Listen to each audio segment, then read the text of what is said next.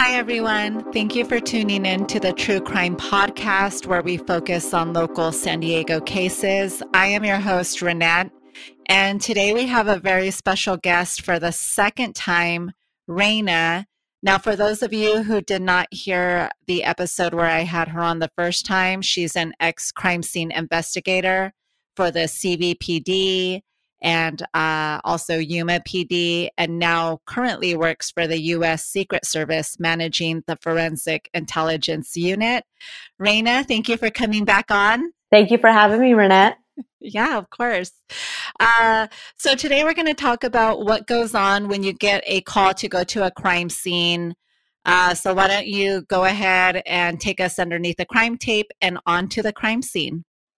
Sure. So going back to even getting on the scene, you always have to have your supplies ready to go because you could be called out at all times of the night. You have to be stocked and ready. So a lot of times crime scene units will have crime scene vans or a crime scene truck. Okay. So you want to make sure that you are loaded down with everything that you may need depending on what the crime presents at the crime scene. So okay. What usually happens is you get the call in the middle of the night. You have a certain time. Usually it's the middle of the night. Sometimes it's during the day, but normally it was, for me anyway, my experience was really late hours. So we would get the call and we had a certain time to respond to either straight to the crime scene if you had a car that you took home, or you would have to go to the police department to get your car and then go to the crime scene. Okay. So when you get to the crime scene, everybody's waiting on the outside. So the tape is up. And they're waiting for everyone to get there so they can start the crime scene investigation. So when you get there, you're going to do a debrief. I'm sorry, not a debrief. You're going to do a briefing of the crime scene. Okay. So usually the officer that arrived first that saw how the house looked will be there to be able to explain things like, hey, this is what you're going to encounter when you walk in. Be careful because to your left, you're going to have X or what have you. They give you some of those details so you know what you're walking into. Okay. So the officer, when they get the call, they're the first responder. They're the first one that's going into the scene and they are responsible for basically rendering it safe, making sure that there's no suspect there, that it's safe to enter. And also trying to save a life. So if there's a body on the floor, they need to check to make sure that that body is in fact dead. And sometimes it's really obvious and sometimes it's not. So if it's not obvious, then they're going to call EMS to go out there, and EMS will go out and they will sometimes try to resuscitate and then take the body if they're getting any signs of life, or they will call the person deceased there on the scene. So okay. That's another thing when EMS comes on and they're trying to work on a body or save a life. Sometimes you'll have a lot of their material because they're opening up different, tubing and all this good stuff. So all the packaging is around. And sometimes they even have to move the body to do whatever that they need to do. So it's really important to note that. And that's why the first officer on scene is also observing what they're doing. So then they could relay those facts or those details to us when before we go in. So the briefing happens. They go over the call. They go over if there may be any secondary scenes that are going on, if they have a suspect in custody, if they're looking for a suspect, like anything that may have happened from that first police officer arriving on the scene to however long it takes us all to respond. If there's some activity going on. So we could be making plans to, okay, we're going to hit this scene. We're going to start processing the scene, but boom, we need more resources for someone to shoot out to, let's say the station because the suspect's there and the suspect needs to be processed, or there was down the alley an abandoned car that they stole from the property, what have you. Now we have to send a team out there to process that scene. So it's really just getting all the data so we know how to proceed. Okay. So once we have that, it really depends where you work. But I was really fortunate to be with two police departments that really took care of the scene. And when I mean that is they didn't let anyone in that didn't belong there. So of course you have those first responders that are going to go in, they're going to save lives, they're going to clear the scene, make sure it's safe. But they were really good not to let anyone else in. And the reason why you don't let anyone else in is because they can contaminate a scene. They can move things around. They could accidentally kick something that wasn't in the original position that really can matter to the investigation. So they would completely lock down. I've heard horror stories of some police departments that their brass, which brass is like higher level. You have like your captains and lieutenants and that sort. They want to see the scene. Maybe it's like a higher profile case or what have you. They want to go in and check it out. And a lot of times they do that before the crime scene investigator gets on scene. So that's not good. You cannot let anyone in or out. So you have to be, as a crime scene investigator, you also have to be really assertive. So if the officer is not going to keep everyone out, then it's your job to keep everyone out, and you're helping to control that scene. Have you ever asked somebody to get out and they get, because they're higher up, maybe they're brass or whatever it is, and they get upset with you? I haven't specifically asked someone, but so on the scene, you also have the scene detective. So the detectives roll out with you too. So you have detectives are working the case as well. You usually have a detective assigned to you. I've been in the situation where I've had to tell the detective, like, hey, can you let so-and-so know that they need to get out? And so they were the ones that were able to do that for me. But again, I've worked for really good agencies that we never really had that problem. So it was pretty good. So yes, so now you enter the scene. And one of the first things that you do is you're assessing. You're observing and you're assessing. You're doing the walkthrough of the scene. And what you're checking for is what's going on. Any maybe fragile evidence that you may want to protect right away, or just making note of what's going on. You're not moving anything. Something that might be fragile, just curious. Let's say if I walk in and the body's there, and close to the body, there may be, I know, like a couple strands of hair that are like laying on top of any item, let's say. And I notice that.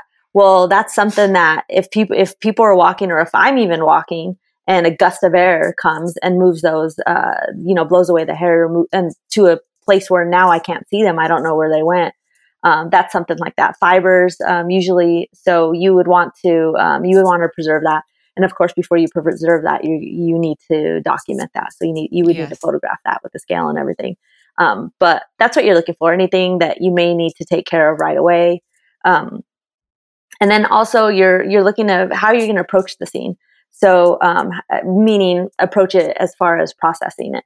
So, you just walk into the whole thing and you're observing, you're assessing. I'm there with my clipboard and I'm documenting. And so notes are everything to crime scene investigators, because you are not going to remember everything. And if you don't write it down, you will most likely forget. So notes have saved my butt so many times. So I was always a very detailed, because I have a bad memory anyway. So notes always saved me. So I took just an obscene amount of notes at crime scenes. It was a lot. So you're doing that first walkthrough of what's going on. If there's a body at that scene, you're notating the body, stuff like that. So once you do that initial walkthrough, then you're going to put a plan together. So I'd come back out and I would put a plan. Okay. What if it's like a huge crime scene, meaning this, if there were more than one body, or if there was a lot of blood all throughout the house, they were running around, let's say, while bleeding out, or what have you, or tearing down different things, like a struggle throughout the house. Scenes like that can take a very long time to process. So when you take all that in, you need to form a plan. So do I need another CSI out here? Can I process this by myself? Or do I need to call another CSI in? Do I need to call an intern in? Because a lot of the times we had interns that would come in, help with things like holding the bag open, holding my clipboard, things like that. That it's really nice when you have that second set of hands. So you made a plan for the scene. Like what resources do you need? Again, if nothing is, let's say at the first crime scene, if I'm the only CSI on duty, which Yuma Police Department, we were a small agency, and that happened a lot. So Really? if there were only, if I was the only one and there was a suspect down at the police department, then we would have to hold the scene to be able to go to, I would have to go to the police department to go process the suspect. So, okay. So going back to the scene. So now we have our plan of attack of how we're going to enter the crime scene to process it. So now we go in, and one of the first things that we want to do after that initial assessment is we want to document it. So one of the ways that we document a crime scene is through photography. So we will go room by room and photograph the scene from every angle. So we call it the four corners. So we stand in each corner of the room, and with the wide angle lens, usually just to get the complete scene. And we just start photographing. And there's so many photographs that are to be taken because you start off with the wide angle, but if you have any photographers out there, you know that wide angles are somewhat distorted. So we do the wide angle to get everything in the shot. But then usually you're around 50 millimeters or so for your, like, the true focal length of how we see. So, so we go down and we start taking shots, and then close-up shots for evidence, any evidence on the scene. We're going to take those close-up shots with and without a roller, depending if we need to put a roller down for the sizing. So let's say if I had a screwdriver, you could have those really big screwdrivers, or you could have like the smaller screwdrivers. And it's really hard to determine what size that is unless you have a roller. So when you place the roller down, then you know exactly what size it is. So we always have a roller. We have like those pockets in our pants with all our little gadgets and stuff that we're going to use for the scene. Some CSIs wear those, like, those fishing vests that have, like, all the pockets, or like photographers have like these vests with all these pockets. Yeah. Some CSIs will wear those because there are a lot of pockets there, so you could put all your little gadgets, your pens, so whatever you need. And I think that's great. It's great, but I never wanted to look like a nerd, so I didn't use one of those. Well, you don't want to see when I go foraging, because I ordered me like this little like foraging like backpack that has like all these like different little pockets and areas where I put my knife, where I put my little bags, where I find fruit or greens that I forage. So yeah. Oh, that's pretty cool. That's pretty cool. Most of us had legit tackle boxes, so that's where we kept all our supplies, because the tackle boxes you just get like any sporting goods place, and it had all the little bins and everything that you need for crime scene. So we had the tackle boxes or backpacks, and then so I started this is before CSI and everything. So I feel like as the field became more popular, more products were made for the crime scene investigator. So later on, like, there's some really cool things that came out, like these backpacks and stuff like that. So, but at the beginning, it was tackle boxes. Yeah. Yeah. But so photography. So you photograph everything, the outside, and there's some photography techniques that you would use. Let's say if it's like pitch dark. So if it's pitch dark, and let's say one little street lamp, like down the street, you would have to keep your shutter open, basically let all the light in to be able to expose the scene so you can see what's going on. So photography took a very long time to do it right. When you did photography right, it took quite a while. Did you have to take a photography course? Yes, that's a good question. So part of any CSI like certification or CSI, like if you go for a degree, like I had an associate's degree in crime scene investigations. The two of the first classes I had to take were photography. So you do the basic photography, which is black and white. Yeah, you have to use an older camera and know how to use manual settings. And you did black and white photography, and then the color photography was like the advanced photography. So you would take basic photography, advanced photography, and then you would actually take crime scene photography. Okay. So crime scene photography, you couldn't get into that class until you took the prior two, because you had to know all the basics of photography. And so crime scene photography was going to teach you just things very specific to crime scenes or Right. evidence.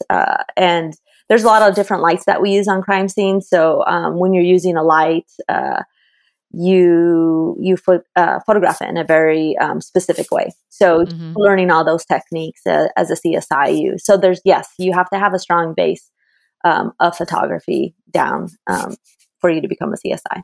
Okay.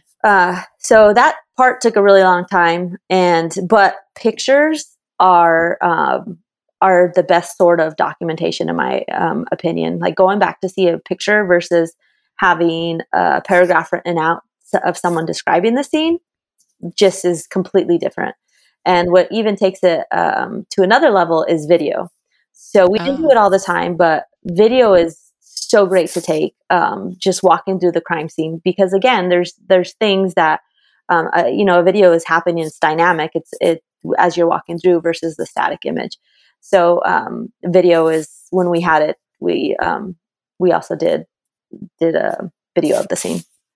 So then you said how the photographs were so important, having those notes saved you a lot of times. I wanted to ask, what's the best tool at your disposal at a crime scene, and why? You can only pick one thing. Would it be the camera? Would it be the video? That's really hard, because I would say the first thing I want to say is my camera.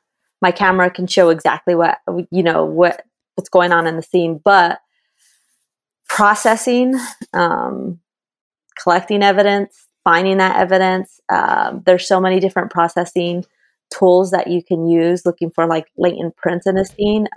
Straight up black powder and a fingerprint brush is so old school, but does such a great job. So if I had to choose two, it would be my camera and then my black powder and fingerprint brush kit. Okay. Yeah. Okay. So we have photographed the scene and we did our video. We've done our documentation of our notes of what we're seeing. We haven't moved anything yet. We're basically just in documentation mode. Let's say if the body's still in the scene, we photograph the body as is. We do not touch the body, because in both of the police departments that I worked for, San Diego, Chula Vista PD was under San Diego County. So the medical examiner had the authority over the body. So we would have to, once we were done documenting and we were ready for them to come into the scene, we would give them a call. They would roll out to the actual scene, and then they would do a examination on the body, just a quick one, because they're going to do the autopsy and everything. They're at the morgue. But they're notating anything. They're taking their notes. They're taking their photographs of what they see, because the body there in position, the way it's laying and everything, is very important to them as well. Before they move it, and then it's open up in the body bag. So Chula Vista PD, San Diego County was really, really good about that. So you do not touch the body until medical examiner gets there. Okay. One of my, I don't know, it was my second or third shooting scenes at Yuma Police Department. It was, and I won't mention names, but we had a scene where a very senior detective, been around for a very long time. I learned a lot from him, but he was very old school. And it was a little different out in Yuma. It was the detectives they had a lot of clout there. They kind of did a lot of things that maybe belonged to different people back in San Diego County, where I was, where I worked.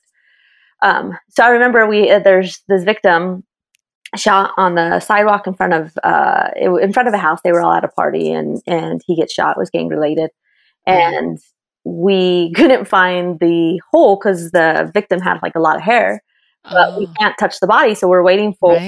Back then, it was what are they called? They're called the coroner. It was something coroner, but it was different jurisdictions will name them differently, but it was basically the coroner. So we were waiting for them, and this detective just comes in and starts poking his finger around, feeling for a hole, and then he found the hole, and he starts sticking his big fat finger in the hole. And I was like, what are you doing? If it was a small caliber, the size of that matters. You sticking your finger in the hole you're messing things up, dude. Right. Totally. I'm totally digging in there. I'm like turning around. Like, is this happening? Is this really happening right now? Everybody was like okay with it. And that was, and then you have that situation too, where I'm the newer CSI for them. I came with experience, but I'm still the new person there. Of course, they don't want you telling them what to do. Oh, heck no. And it is very different over there. And if he's putting his finger trying to find the hole, don't you guys determine what type of gun was used by the size of like the bullet? So he could have just completely like stretched it out, right? Completely stretched it out. Yeah. It's like, so a lot of times you can't figure it out, but yeah, if you have a very tiny hole where it's like you could barely see it, it's probably going to be a smaller caliber like entrance wound. And sometimes they even, like when it was really small, and I personally never had this, but you hear of them like they're so small, they go in and it kind of like puckers up and almost closes to where it's very hard to find. Oh, wow. So the exit wound is always bigger, the velocity of coming out, or all the whatever they call it. But a lot of times it went in and it stayed in there. It lodged in the brain, or it lodged in. So it's very hard sometimes to find the entrance wound, especially if there's a lot of hair going on, stuff like that. Yeah, but you definitely don't put your finger poking around trying to find it. Finger in a bullet. So any of you who are looking to do that, don't ever do that. Don't touch the body unless told you can. Right. So let's say we have the body and we've done our documentation and we're ready for the medical examiner to come out. The medical examiner would come out. They would do their thing, take their photos, ask any questions they needed to ask, because they're doing their own separate investigation for the crime as well. And so one of the things that we do as CSI is we bag up the head. So we'll bag and tape the head. We'll bag and tape the feet, and let's say if they're barefoot, and we'll bag and tape the hands. One of the reasons why you do that is because there could be trace evidence on the hands, fingernail scrapings, things like that you don't want them to dislodge and transport. So if they do fall off, then they fell off in the bag, and then we analyze those bags after that. So, so then they get put in the body bag. That's another thing too that we take as evidence is the body bag. So when they're put in the body bag, there could be the same thing, trace evidence falling off of the body into the body bag. So we collect that as evidence too, to be able to, use our light sources when we're in the lab to see if we can find any hairs and fibers and stuff like that. Okay.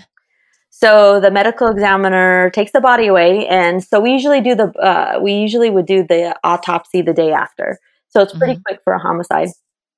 They'd go back to the morgue or to the medical examiner's office, and then we would finish the crime scene. And a lot of times we were still working the crime scene all throughout the night until they were ready to do the autopsy. So we would have to break from processing, go to the autopsy. So at the autopsy, we're photographing again all the different stages of the autopsy.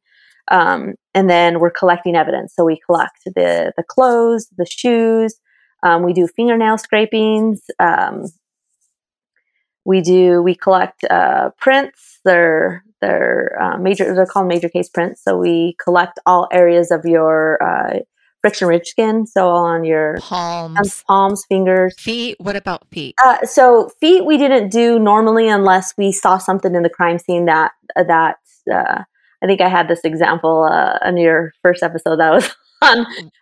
We had bloody footprints. Just so you know, I got my pedicure today. Good job. I'll send you pictures of my feet right now. It's okay. I believe you. I trust you. So we didn't always collect feet impressions, but if there were like the last scene that we talked about last episode was bloody footprints all over the state. So if there's bloody footprints, one of the things that we need to determine is whose footprints are those? Are they the victims, or were those the suspects? So we're going to want to do a complete recording of the friction ridge skin of the victim so we can eliminate them as, let's say, those bloody footprints, or we could say, okay, this is the victim. Okay. So we always collect the prints as well. And so any evidence, if there's a bullet that because if there's a bullet that is lodged into the body somewhere, we've had a bullet lodge into the spine. and they have to find it. So they have to find and account for the bullet. And a lot of times, I remember one autopsy where they could not find it. They would take the body to X-ray to try to whittle down like where it was. And so he was slowly just slicing off muscle and tissue and everything, and kind of looking at every piece that this was on his spine, his back area. So looking at every strip of flesh, looking for that bullet. He couldn't find it. And so there's a big bucket that sits at the end of the autopsy table where like all the flesh and stuff like that go into. So he was putting it in the bucket. And so as he took layers, he's like, I cannot find it. And the third time, I think, when he took it back to the X-ray, the bullet didn't come up on the X-ray anymore.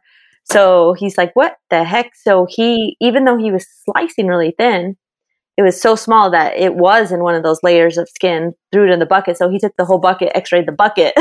Oh my God. Go through it and find the bullet. But so yeah, any bullet that's recovered that you'll have to collect and take back and take in possession as well. Okay. And autopsies are probably a whole nother episode because those are pretty intense as well. And one of the things that they do, that they sometimes do, they didn't always do it because there could be a lot of error with them, but trajectory rods. So trajectory rods are like the long plastic, usually rods that if you want to see the path of the bullet, you can stick a rod in, let's say if it's the head, you can stick the rod in the entrance coming out the exit, and then you can see the trajectory of the way that the bullet came into the head and the way that it exited. Oh, okay. So they do sometimes trajectory rods, and when they do that, you have to be there to document everything, photograph everything, take measurements if needed, stuff like that. So whatever they did to the body, and that maybe we could talk about later or another episode. It's like its own crime scene. So autopsies could take quite a while. So what's like because you said that you can be at a crime scene and still working on it going into the next day when they begin the autopsy on the victim. What is the longest crime scene that you had to work? 2 days.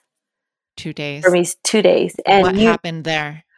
That was a home invasion. It was a targeted home invasion. And it was a whodunit.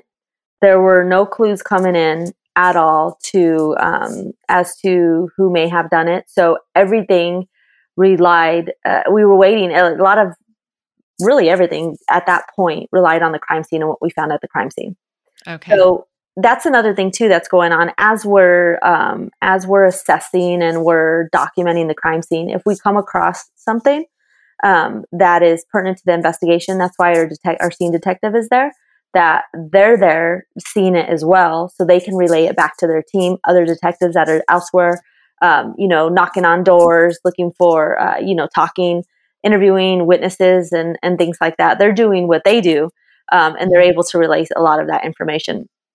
But this one scene in particular, he ran throughout the house, and you could tell that there's just the struggle throughout the house.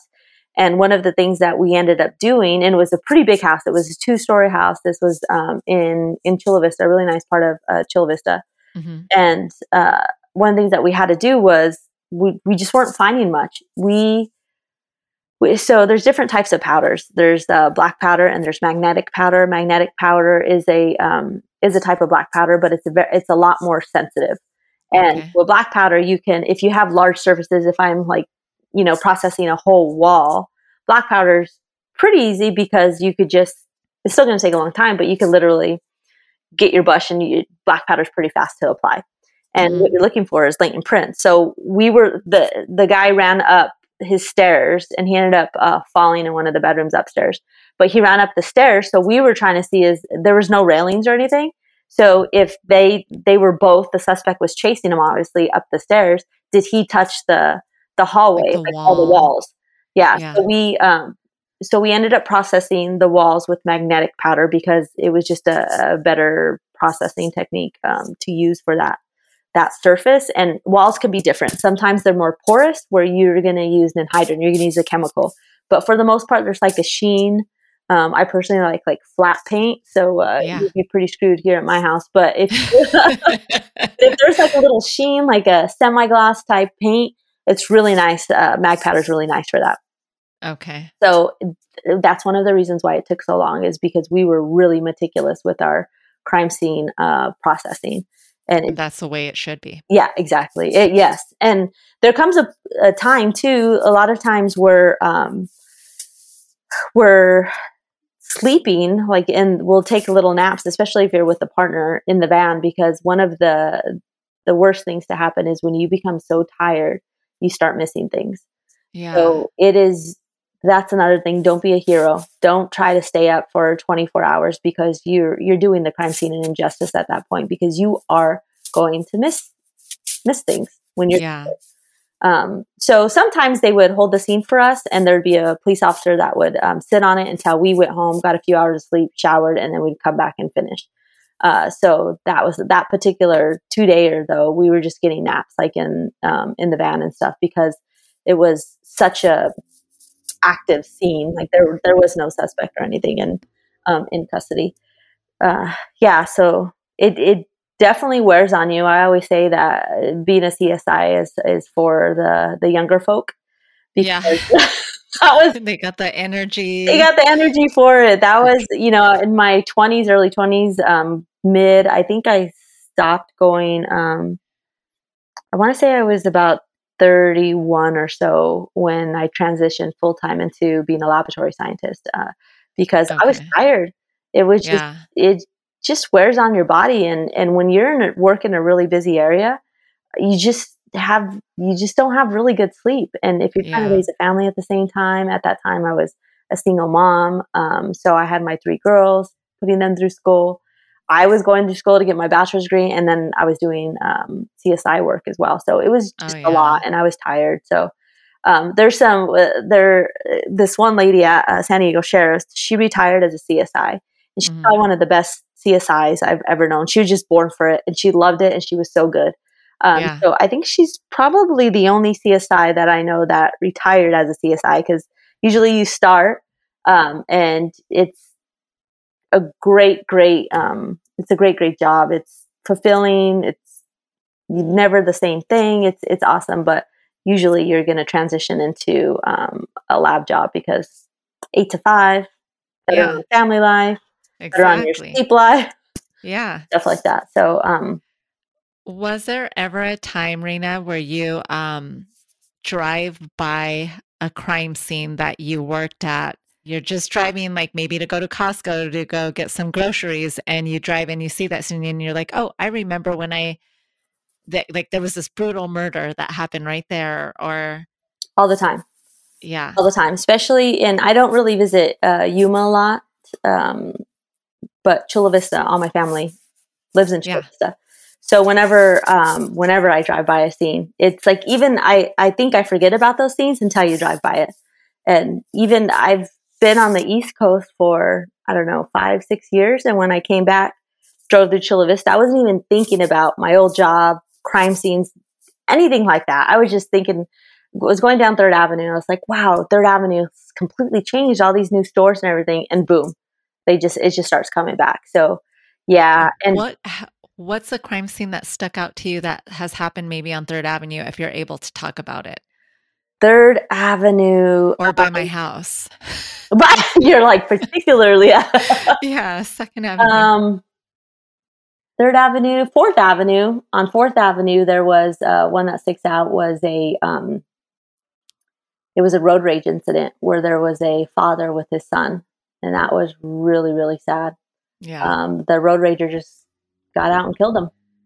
And oh my gosh. Yeah, totally sucks. That one comes to mind. The trolley stations, we've had them at, I don't know what's going on with trolley stations, but late at night, nothing's good. At least back in the day. I don't know if it's any different now in Chula Vista, but just nefarious things going on around the trolley station. So 8th Street trolley, E Street, there's a hotel. I won't name it because it seems that there's a lot of people that stay there.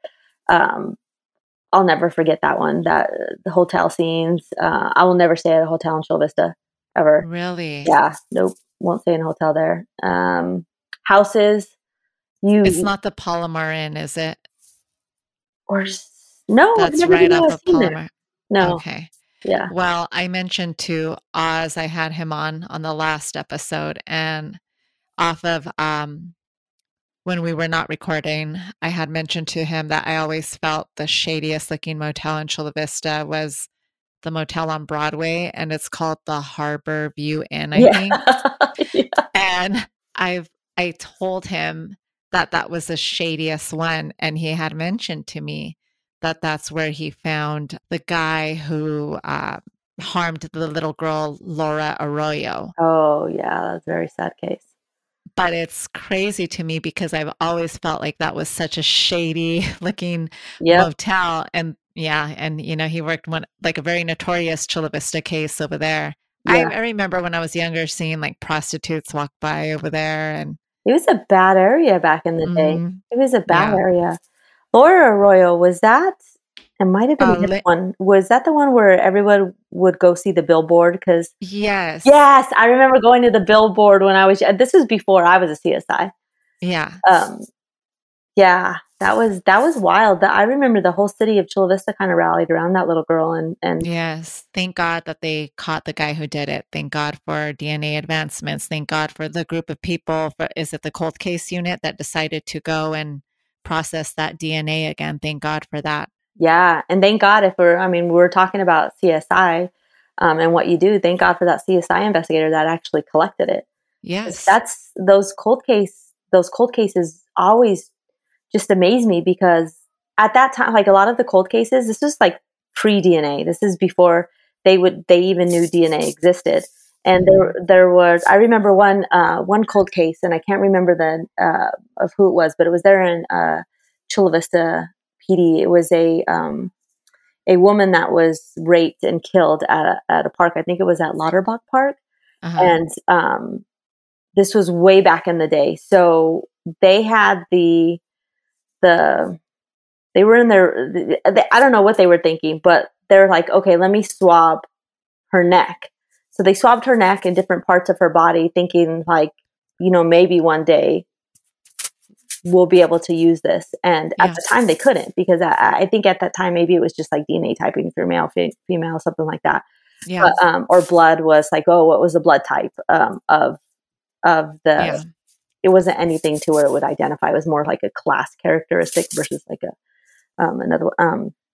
But that swabbed, they analyzed for DNA years and years and years later, and they got a CODIS hit to that DNA profile. So they were able to arrest that man, where he had like a family. I want to even say he was in the military.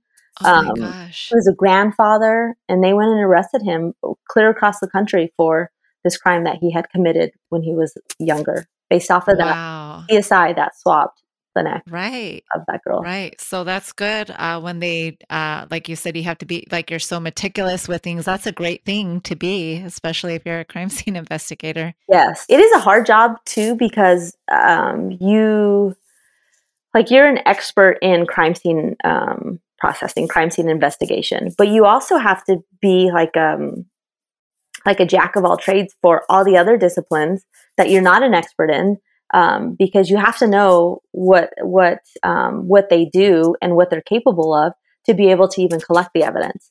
So let's say if you you see glass in a scene, well, you're going to want to collect the glass. You as a crime scene investigator are not really going to, unless it's like, let's say a car, and you're able to, like a big missing piece that looked like a big puzzle, and you could clearly like, oh, okay, it came from this. But if there's just like glass or any kind of trace evidence, maybe soil in a crime scene, you have no idea where that came from. You're not going to analyze it there. You don't have the instruments to do that there on the scene. So you need to collect that. You need to be aware of like, okay, what can they do with this evidence? And they, meaning the other forensic scientists in the different disciplines in the forensic laboratory. What can they do? I need to collect it because there's a chance they can do X, Y, and Z with that. So it's a lot of knowledge. You have to have a huge knowledge base of what everyone does. Yeah.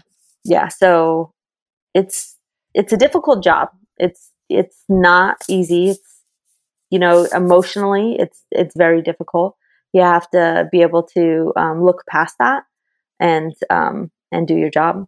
So when you applied to work as a a CSI, did they stress to you the importance that this job is not for the faint of heart? No, No? Oh, not when they do now, but no, they did not.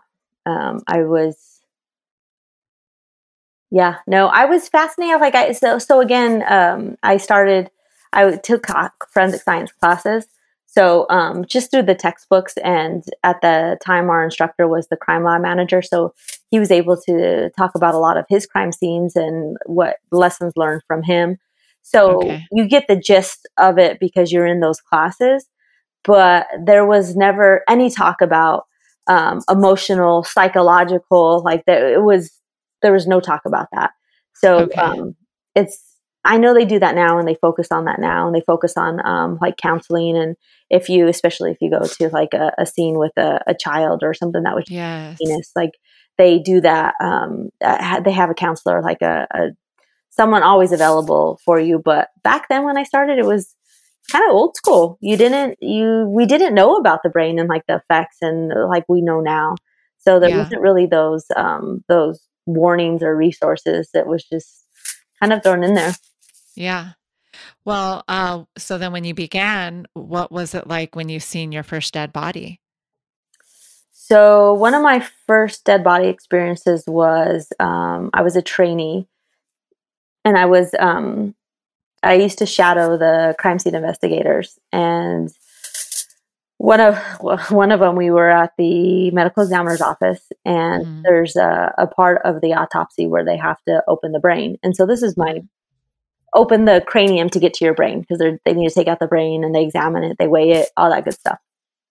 So when they open up the cranium, there's like a circular saw that they use, like a legit circular saw that you buy at Home Depot. That's what they're using to open up the cranium. And so they're telling me to get close to this body, like to see what's going on. And what I didn't know is that the two guys training me like had stepped back. So I'm like really close to this body. The assistant, so the pathologist doesn't open the cranium, but usually there's an assistant there. And he's just getting in there with the cranium, and I'm just looking down, and I just bone fragments and just cranium head is just getting all over my shirt. Like, and I'm looking down like, what is even happening right now? And I turn around and everyone's laughing at me basically. So no one's that close because all that flies around. And so that was my first experience with the body, and I didn't react negatively to it. It was I don't know. I've always had like this barrier. It wasn't like this overwhelming emotional thing for me seeing a body. And I think you sort of need that, like when you're in this field. Like if you get too upset seeing a dead body, then this is not the field for you. CSI is not the field for you. And you're going to see bodies in all different stages, decomposing, burnt, all different things. And if that bothers you, then no, this is, you got to get out of the field. Yeah. So when you get to a crime scene, what's more reliable, fingerprints or DNA? That's a great question. What's more reliable? Interesting choice of words. What do you mean by reliable? What would be more reliable in proving your case that it was this person? Is it fingerprints or is it DNA? I would imagine DNA, right? Well, see, so I'm going to ask you the question now. Why would you think it's DNA? Because like when I did my 23andMe, I spit into the little tube. They got my DNA and it proved that was me. I got to see other family members that I know for certain are my family members. It proves it's me. Like that's my code, right? Right. Well, and then my fingerprint, okay, like it's got to be extremely rare. Nobody has the same fingerprint, right? Right. So you use, think about how you use your fingerprints. So to unlock your iPhone, could anyone unlock your iPhone? No. When you take your thumbprint in the DMV, why do they take your right. Yeah, when they scan your fingerprints, you get a job like as a teacher, or they take your fingerprints and they run it through the database. Like there's Yeah. Oh, that's right. And DNA, Maybe it I was think kind of a foolish question. it isn't a foolish question. It's actually, that comes up a lot because I think people think that DNA is more reliable if you have DNA and fingerprints against each other, because it's just like, it's been the hot thing for a while since Yeah. there's some amazing cases that are being solved with DNA. DNA is very different than fingerprints. Mm-hmm. The surface you could get on it is just, it's amazing. It's very sensitive now. If DNA is different, let's talk about the difference between DNA and fingerprints. Okay. So we could, Yes.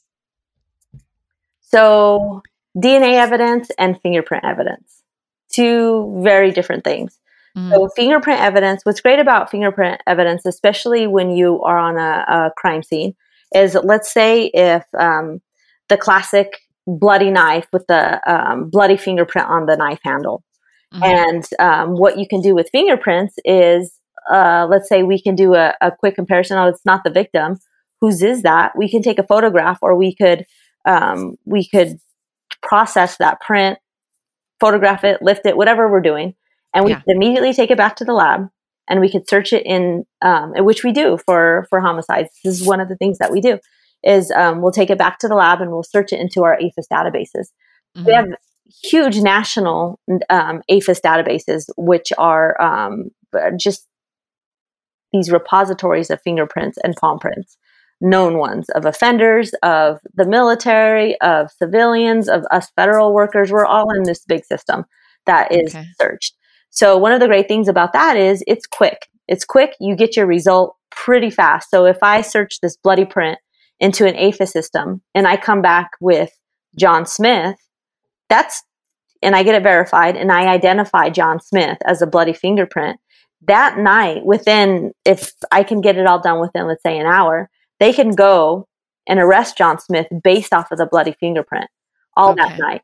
So that's where the power of fingerprint evidence comes in, is that it's quick. The databases are quick to search. We as latent print examiners, and so as a CSI, I was not a latent print examiner. Now I am. Well, actually, I'm not. I did it for the majority of my career and then transition out of that. But as a latent print examiner, you can make those decisions pretty quickly after you. I mean, if it's a good print, I mean, it's pretty quick to come to that conclusion, and then you have to get a verification, which is an second examiner to come in. But that's why you have that second on-call person that would come out and verify that for you, and boom, they're able to go after John Smith. Yeah. So fingerprints, when you identify someone, it is pretty. You can never say 100%. It can't be anyone else because, well, how do you know? You haven't compared everyone else in the world, and but it's out of how long have we been searching databases, worldwide databases for fingerprints, and to this day, and our database, the algorithms on these databases are amazing. Computers are just getting better and better, so it makes it harder for us because they're coming back with these very good, close non-matches. So that it always still comes back to a human, because a computer might say, like, oh, here's this high score. This is really close. This is probably the person. The human could look and do that examination and say, oh, it was really close, but it's not it. And so we're making that final determination. But still, to this day, I'm going to knock on wood, no two people have found to have the same fingerprint. Yeah. So when an identification is made, it is very strong. So then you get into, you have DNA evidence, which can be really great. So DNA evidence, you're looking at, there's blood on the scene, semen if there was a rape. It's just different surfaces. So let's say if someone threw a rock through a window, and a rock is not really conducive for fingerprints, it's very hard to process a rock and lift anything up off of it. So what would be great for it? Maybe a rough surface rock, it would be DNA, because you're touching the rock and sloughing off some of your skin cells from your hand. Well, I'm going to solve that rock. That's like, if I had a rock and I had a choice of doing prints or DNA, I'm going to do DNA all day long. But if I had a piece of glass that is just flat, non-porous, I'm going to do latent prints all day long. Or you could even do both. That's the beauty of our world now, is that in a lot of crime labs, you can do both. You can process for latent prints, and then you can swab that for DNA after. And the black powder or the chemicals that you use are not going to inhibit the DNA analysis. So Okay. that's the best of both worlds. And that's what we try to do nowadays is like, we're going to try to use both. So yeah, both are amazing for different reasons. So it just takes a little longer to process DNA because of the steps that they have to go through in the lab. The results are just going to take a little bit longer.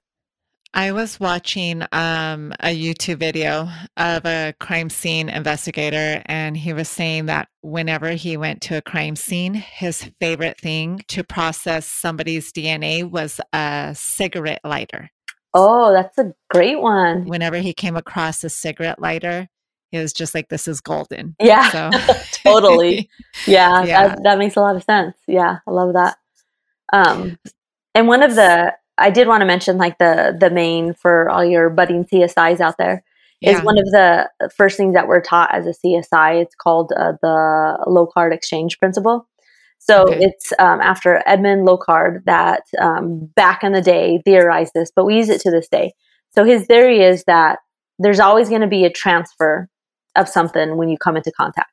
So basically, you're always going to leave something behind or take something with you. And if there's contact, that's just naturally going to happen. And it is your job as a CSI to find that. So it's there. It might be very minute. You may even miss it, but it's going to be there. Going back to that crime scene investigator, I was watching his YouTube video. He had said that saliva itself does not contain any DNA. And like I had mentioned, I did one of those 23andMe kits. And so, I'm spitting into that tube so it can collect my DNA. But he said apparently it's our skin cells inside our mouth that have this DNA code. And since our mouth is so active, we're regularly shedding skin cells in our mouth that's mixing with our saliva. And then I guess that's, what will make our DNA show up.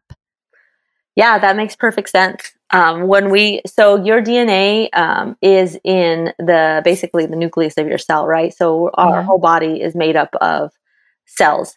So saliva swishing around your mouth there's cells. You have all your cheeks, the inside of your cheeks, your tongue, the roof of your mouth, everything. That's what saliva is just being swished around there, picking up all those cells. And when you get when we take DNA samples, like we'll go take samples of people when we're trying to eliminate them or even suspects to compare the DNA profiles we found on forensic items. We're taking buccal swabs. So we get swabs and we're swabbing the inside of their cheeks, trying to pick up those cheek cells, the buccal cells. But is it buccal cells? They're called buccal swabs. Not sure exactly the cell name. I am not a DNA analyst. I will tell you that right now. But the buccal swabs, we're swabbing the inside of their cheek for that. And another way that you can think of it is a lot of people think that feces or poop has DNA in it. Well, it doesn't. So there are some times where there'll be like poop on the scene or poop in the toilet. And, the detective would be like, hey, can we get DNA from the poop in the toilet? Or what if the suspect didn't flush the toilet? So the inside, like, let's just say if you had like a turd on the floor of a crime scene, you're not going to, I wouldn't first of all, I would not collect a turd. But I would collect evidence from the turd if that was like, let's just say if they defecated in the middle of whatever it was, their sick thing that they wanted to do, their signature, whatever. People do sick things. I wouldn't take my swab and stick it in the middle of the turd thinking that material is going to contain DNA. But what I would do is I would swab the turd. So as your DNA is making as your feces, your turd is making its way through your intestinal tract, it's picking up all those cells from your body parts, basically from your intestines. So as it's moving through, it's gliding through the sides of your intestines. It's picking up those cells. So when it evacuates and it's a turd on the floor, what you're going to do is you're going to swab the outside, looking for those cells that you could pick up, hopefully for DNA. Yeah. Have you ever had to search a vehicle for evidence and surprisingly the only evidence present is like a small, like literally one small single strand of hair, like belonging to the suspect? I don't know if I had that specific single piece of hair, but fibers, yes. Wow. So cars are a pain for the trace examiner. And when I say, especially if your car is dirty. So us as CSIs, when we process a car, especially if we're looking for trace evidence, there's a couple ways you can collect it. And I've sat in the back of like SUVs in the trunks, like where you have that carpet, like that really thin, fuzzy carpet. Mm-hmm. And I have went over, like we have these tape lifts that is basically just like a pretty strong tape.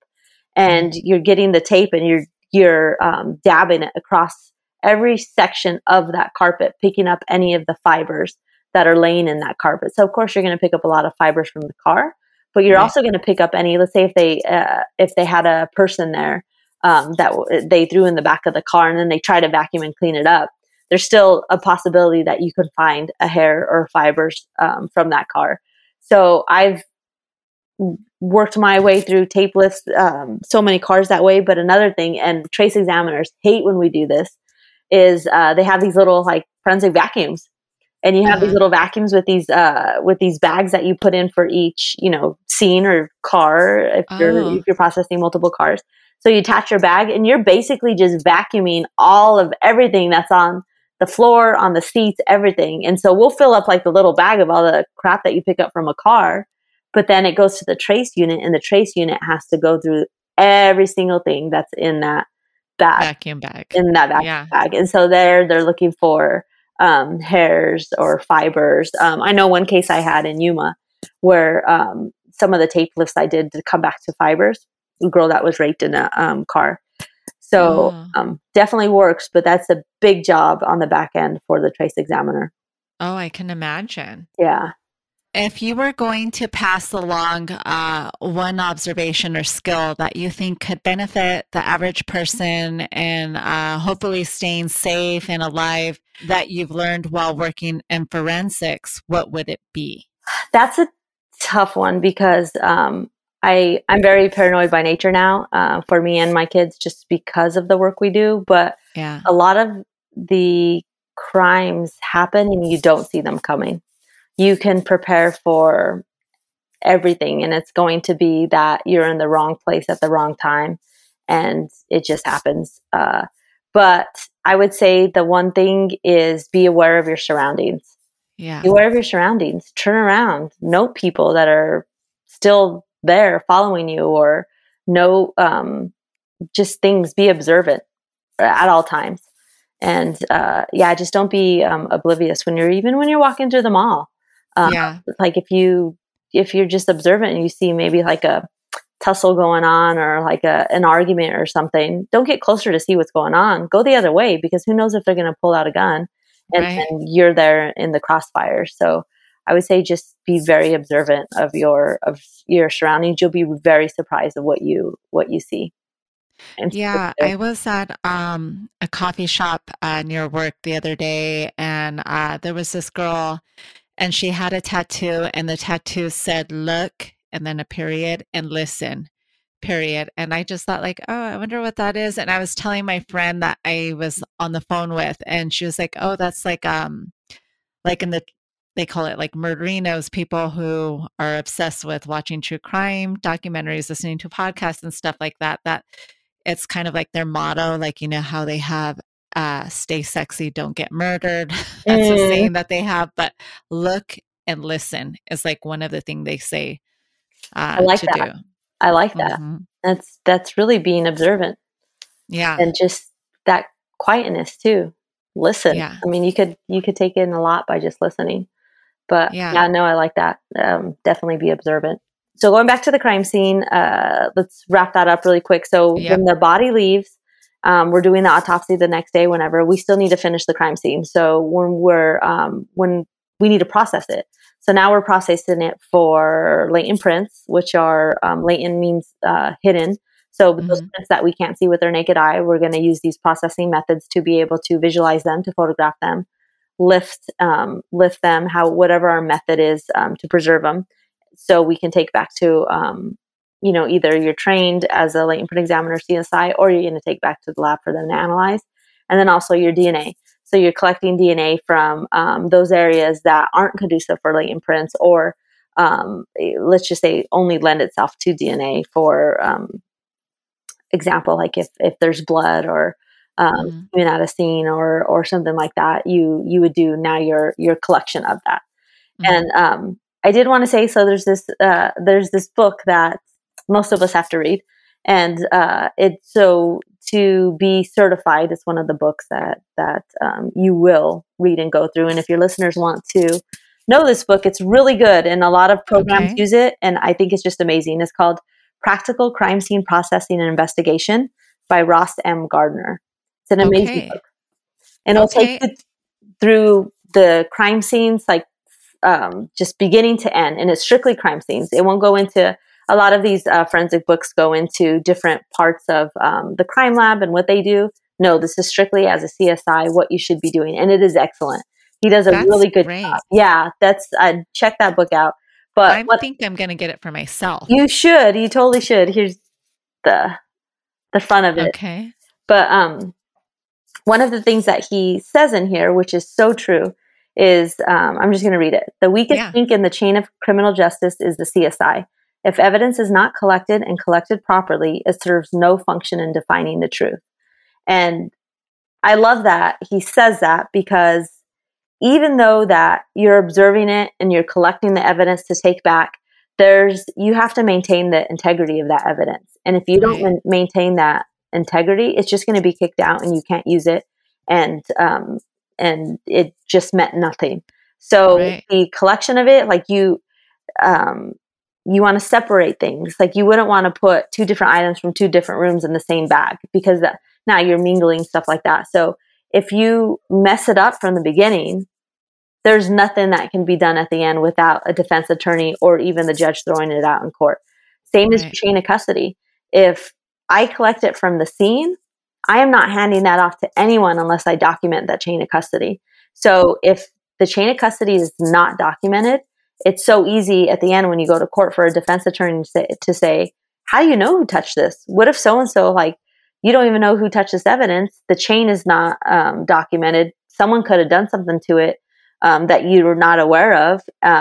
You didn't seal it. Oh, well, anyone could, like the property clerk could have went in there or whatever. So the integrity of the evidence is really big too. And that's your job as the CSI, because you're the initial collector of that evidence.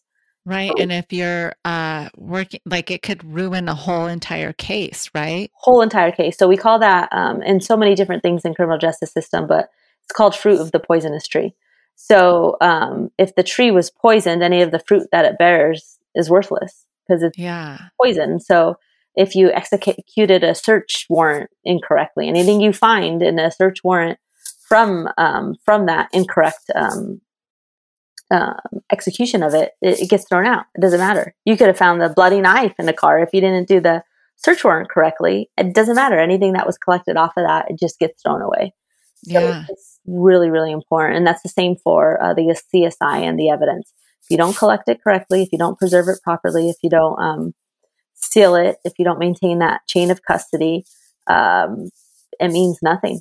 And that's just so sad, just huge disservice to the case. And that should be one of the first things people learn. And when you take it back to the crime lab, like you have a locker that you will temporary storage that only you have the key to. And so you're maintaining like, hey, this was in my custody the whole time. Yeah. So love that about that book. So you're going to process the crime scene. You're going to process it for fingerprints, DNA, trace. If there's, firearm evidence, there's drugs, if drugs are on the scene, soil, if you have a body that is decomposed and there's maggots or there's flies, like at certain stages, you're going to, going back to like the jack of all trades, like knowing all the different disciplines, knowing that, hey, maybe I want to call out an entomologist to this crime scene. So they would be able to collect, because you can tell, how long a body's been there off of that, or you just got to know who to call, because you aren't an expert in everything. But if you know of, a piece of evidence that can be useful, you can call in those experts. So you guys never have to collect maggots or, any sort of insects that can be on a decomposing body or anything like that? Yeah, definitely. You can definitely collect. Okay. Cause I think when we did the crime lab tour I remember correctly, we went into the decomposing room or decomp room. Yeah. And the woman giving us the tour, there was like a small freezer. And she asked us, can anyone guess, why we have this small freezer? And, we knew it wasn't for a body because it was not large enough to fit a body. But there was someone who raised their hand immediately. And she was like, that's got to be where you put insects on anything, on a decomposing body or anything. And she said, yeah, that's where it was. Crazy Yeah. that she guessed that. Yeah. Yeah. Yeah. You definitely collect them. And from the autopsy too. So if there's, maggots are the worst, but you definitely do some collection of that. It's always good to get an entomologist out there on the scene just because they have so much knowledge of that. But you don't always get those resources out there. They're so specialized. Or you could, like odontology, if there's bite marks, if there's bite marks like around a nipple, like you want to be able to photograph those correctly, or get a odontologist out there to the autopsy to go out there and basically a forensic dentist that is going to be able to be better at analyzing that evidence than you are. But if they're not, then you have to make sure that you document them correctly, and it's a pretty specific scale that we all carry around with us, and you're going to photograph those so they can analyze them through the pictures. So, Reyna, what would you rather have to deal with having to get at a crime scene? Would you rather gather a maggot, like some maggots, or would you rather have to like clip toenails off of somebody's maggot feet? 1,000 times. I don't know what it is about like toes. Like, I guess, I don't know. I've just seen some really nasty feet. Yeah. Well, so is that all of everything from a crime scene then, Reyna? Pretty much. God, there's so much more to say, but in general, yeah, you're going to get your experts out there. If you have blood spatter, there's blood spatter experts that know how to interpret it. Call them out, or if they aren't able to go out, just you have to know how to be able to preserve that. So usually it's through photography and rulers, and the way that you photograph is very specific for blood stains. So you're just going to go through whatever you have there at the scene. And then after you're done processing, you're going to do about 2 or 3 walkthroughs of that scene. So now you're going to start looking for things. So you're going to walk through, all your documentation is done. Everything's done. Now you're going to start, you're doing a search now. You're going to look through the house. You're going to look through the drawers. You're looking for anything that could help you lead back to what happened. And at that time, a lot of times our detectives that have been waiting outside holding the scene will come in and help us search. And if they find something, then they know just to leave it until we get there to photograph it and collect it. And then you'll even do a third search.